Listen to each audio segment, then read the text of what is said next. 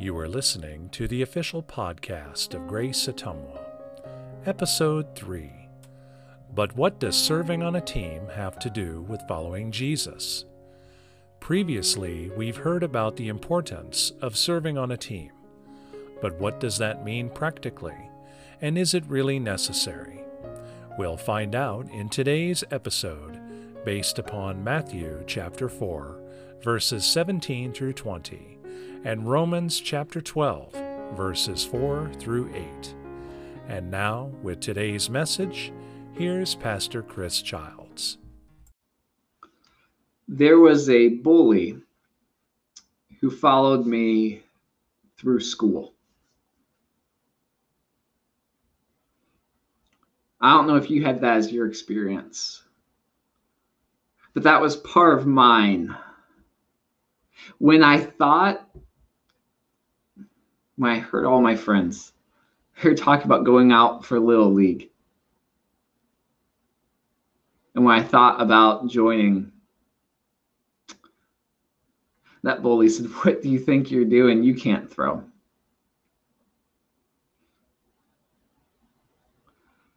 And so I didn't. And when I thought about going out for track or cross country, that same bully said, "Chris, who do you think you are? You can't run. You can't run fast." Remember that 5th grade field day when you got the participation award because you came in last in every single race? And when my friends were going out to football, that bully said, "This is not for you. You're not the right fit for this." And others were talking about doing wrestling, and that bully said, "You're just going to get beat up. You don't stand a chance. You can never learn." I had the same experience when I thought about basketball. You can't dribble. You can hardly drool. And it was the same in academics. You're not as smart as this person. I remember in 7th grade science, I don't even remember what the subject was. But that bully talked me into not even bothering to study anymore because I didn't have what it took.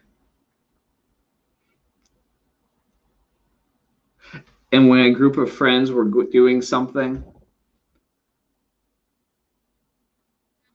and I felt that desire to jump in and say, "Hey, I can be there," that bully said, "They'll ask you if they want you to join in." And when it was time to speak up for what's right, that bully said, "Chris, you talk funny. You're really terrible with words. You just stumble over them. You're just going to make a fool out of yourself." Have you ever known a bully? Have you ever known a bully that just made your life miserable? It's like they knew what you were going to do and they knew the thing to say to stop you. In the scripture we just read, Romans 12, 4-8, it's a letter written by the Apostle Paul. And Paul was writing to a church. And he says to the church, he says, there are many parts of the body, and we're all part of the one body of Christ. Nobody is more, nobody is less. We're all part of the body of Christ. So he used the same analogy in 1 Corinthians. Someone might be a hand, and someone else might be a foot, and someone might be a nose, and some might be a forehead, and some might be a mouth, and some might be a chin. It's a funny illustration. Paul wasn't the first to use it. It's a funny illustration. He says, if there was no mouth, so to speak, and all the world were noses, how would we eat?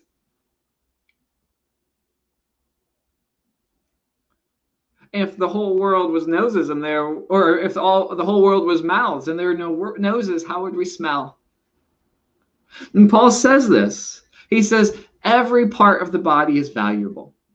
It's different than the way others who use the same analogy at his time were using it. A few years before Paul, the emperor was using that analogy. The emperor of Rome said he was dealing with a peasant uprising, and he says, hold on a second, stop uprising. We're all parts of the same body. So stay in your place. Paul uses it differently. He says, we're all parts of the same body. Your place is valuable. You have something to offer. And no one should treat any part of the body as less than. Now, why would Paul have to say this? Why would Paul have to say that no one should treat any part of the body as inferior or less than? That the hand should never scorn the foot because it gets dirty, because this hand would get lost without that foot. Why would Paul have to say this? Because even in the beginning, there were bullies in the church. There are people, we've all experienced in life, there are always people who say, I am better than you. And I speak to you today knowing that some people have been hurt by bullies. Sometimes in school, sometimes at work, sometimes in your own family. Bullies who say you're less than, you can't, you're not capable. Sometimes accidentally. And then maybe it's too harsh to call them bullies. But you see how great they are, that they can do this and this and this and this. And they're always volunteering. And you say to yourself, well, that's the standard. I'll never measure up. And that's the other issue. Can you imagine this first early church? People not believing that they are gifted to serve God. I can, because I've talked to some today. Many people, most people, have this belief that some other people out there have the ability to do something great to follow God, and then these others don't.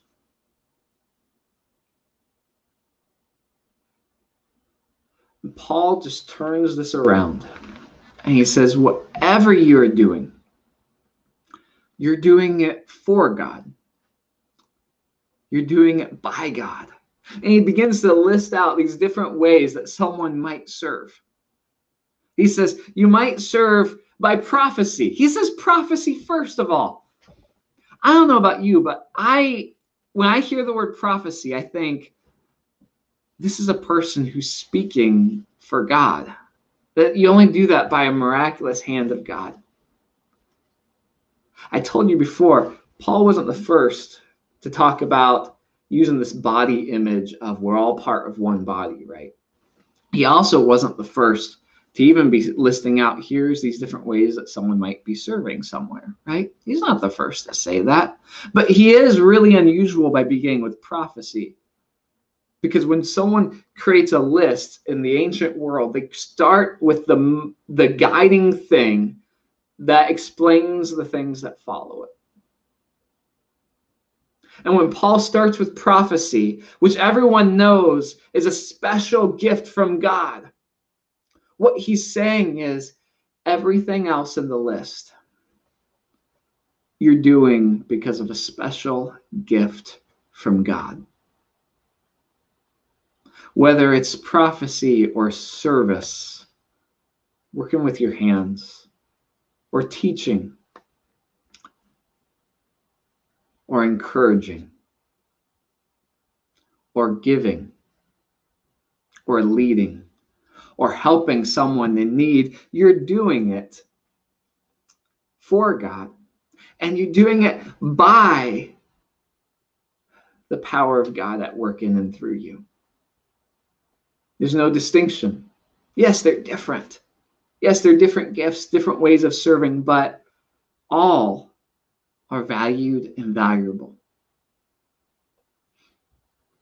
Paul had to deal with the bullies in the church who said that some are higher than others.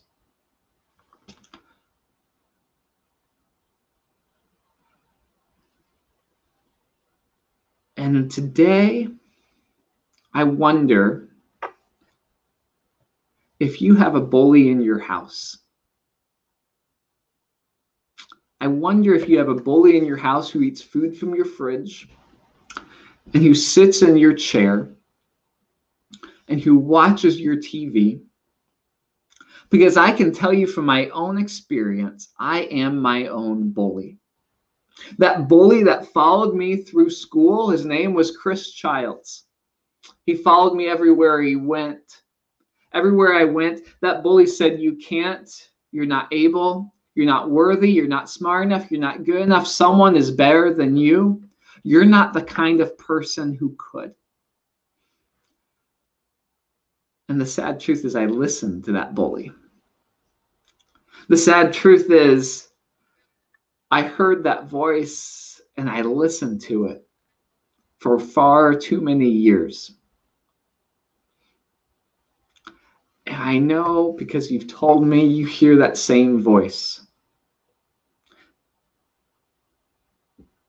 And that bully has a different name, but you hear that voice and that voice holds you back. We talked earlier about physical appearances. As we were getting ready for worship, we were talking about the thing in your physical appearance that bothers you the most. And sometimes that's the part that holds you back. Or maybe it's your own competence or physical ability. Maybe it's part of your story. Maybe it's these are just the skill sets that you have and you think those aren't good enough. Do you think Peter ever heard the voice of this bully? Picture Peter with me. Picture Peter. We heard the story a minute ago of Peter as he's cleaning his nets. We saw a little fast forward here, but imagine with me, he's a fisherman. He cleans his nets day after day. And he makes small talk with the other fishermen, cleaning their nets. And as he's cleaning his nets, he hears talk about this Jesus, this rabbi, this teacher. This person that goes around saying, repent, turn your life around, change your mind, because the kingdom of heaven is around the corner, coming this way. It's about to land in your lap. Get ready for it. And Peter is cleaning his nets and he hears about this Jesus. And someone asks, do you think he's looking for disciples? And can you picture Peter just saying, not from the lot of us? Because Peter and his friends, they know what they know. And they do what they know. They know how to fish. Peter probably knows how to run a small business, his little fishing operation there. But Peter, he doesn't know how to speak. Not publicly. He wasn't trained as an orator. He doesn't know how to lead. He doesn't know how to keep his mouth shut at the appropriate times, which is truly a skill. He doesn't know how to teach. He doesn't know how to write or how to read. And Peter doesn't know the scriptures.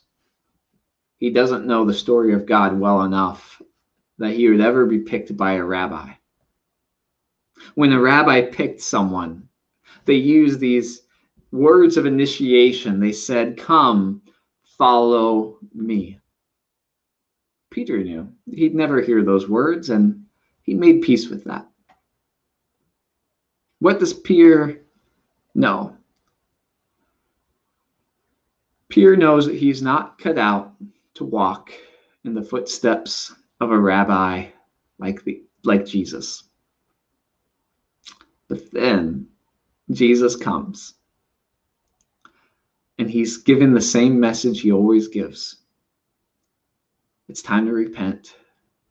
I know you've been walking in one way of life. It's time to change your mind about how to live, about what the good life is about who you are and who God is and what's happening in this world.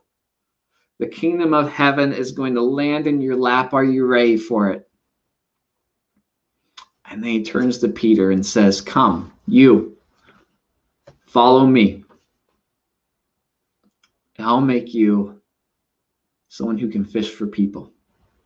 I'll teach you to do what I do. What did Jesus see in Peter? Sure, Peter had some skills that would prove helpful. I mean, every good rabbi still needs to eat. And Peter can fish. And those skills were even called upon.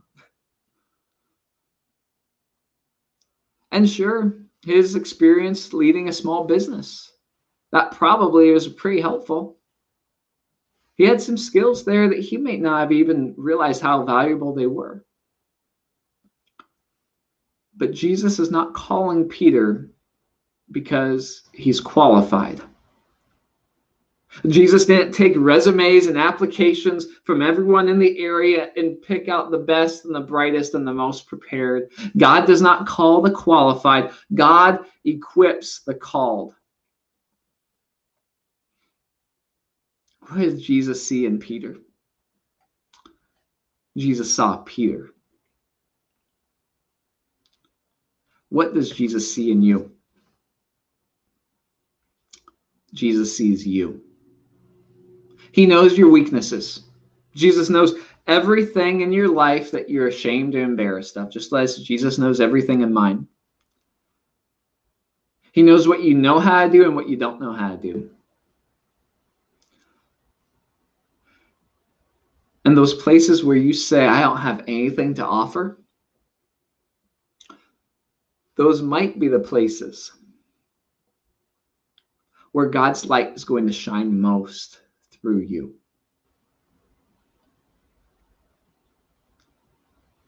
As people who follow Jesus, who've answered that call, come, follow me.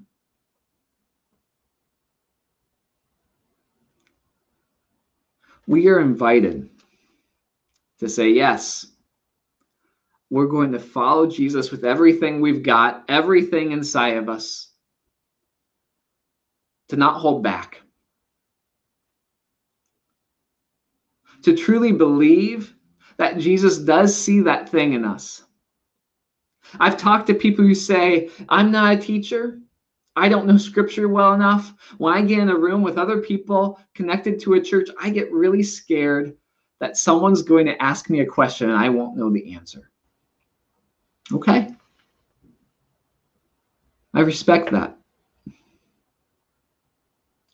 And that fear of being seen as not enough is real. And there's a place for every person to serve. Here at Grace, we're putting teams together. We're putting teams together with people of a whole variety of skills and abilities. Everyone is called. Everyone's called to different things. And I ask, if you haven't done it yet, you received an email this past couple weeks, you'll receive it again this week. It's also being posted to our Facebook page, a link to a survey that says, here's who you are. And I'll be the first to tell you it's not a definitive survey of this is who you are and everything you are and who you always will be. It's a starting place. Just as Jesus, with his first calling to Peter, said, follow me and I'll make you fish for people. If Jesus said that to someone like me, I'd stop and say, Jesus, I don't even know how to fish for fish.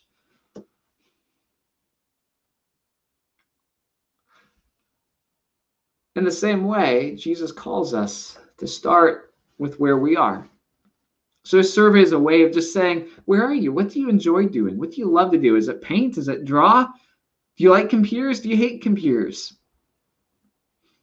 When you're on a team, what's that usually like for you? Do you prefer getting things done, or do you prefer discussing ideas? What's the right fit?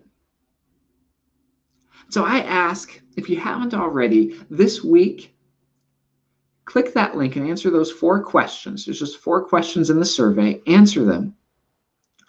And then over these next few weeks and months, as we prepare for our relaunch phase, And during this time where we are doing vibrant ministry online, connecting with more people week after week than we ever have before, where people are experiencing the grace and love of Jesus Christ, I ask that you click that link so that we can contact you as different opportunities arise and say, based on what you've said, we think this might be the right fit.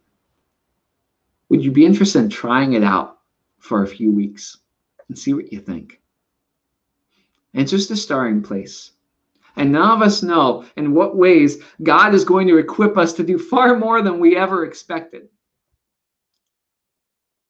It's about starting somewhere and trusting God, trusting the Spirit of God, the Holy Spirit, to lead us, empower us, and transform us each day. Would you pray with me? Lift up your hands. Holy God, I am yours, and you love me. I'm choosing, I'm repenting, I'm changing my mind to believe that you love me, that you made me, that you don't look at me with disgust and disappointment. You look at me with love. I'm choosing to believe that you can bring good out of all things, even the things that I struggle to see good in. And today I commit myself that I will serve you in the ways that you call me to, as you reveal them to me. I don't know what they are yet, but if you're leading me, I trust you enough that I'll follow you in that direction. I trust you and I pray to you in Jesus' name. Amen.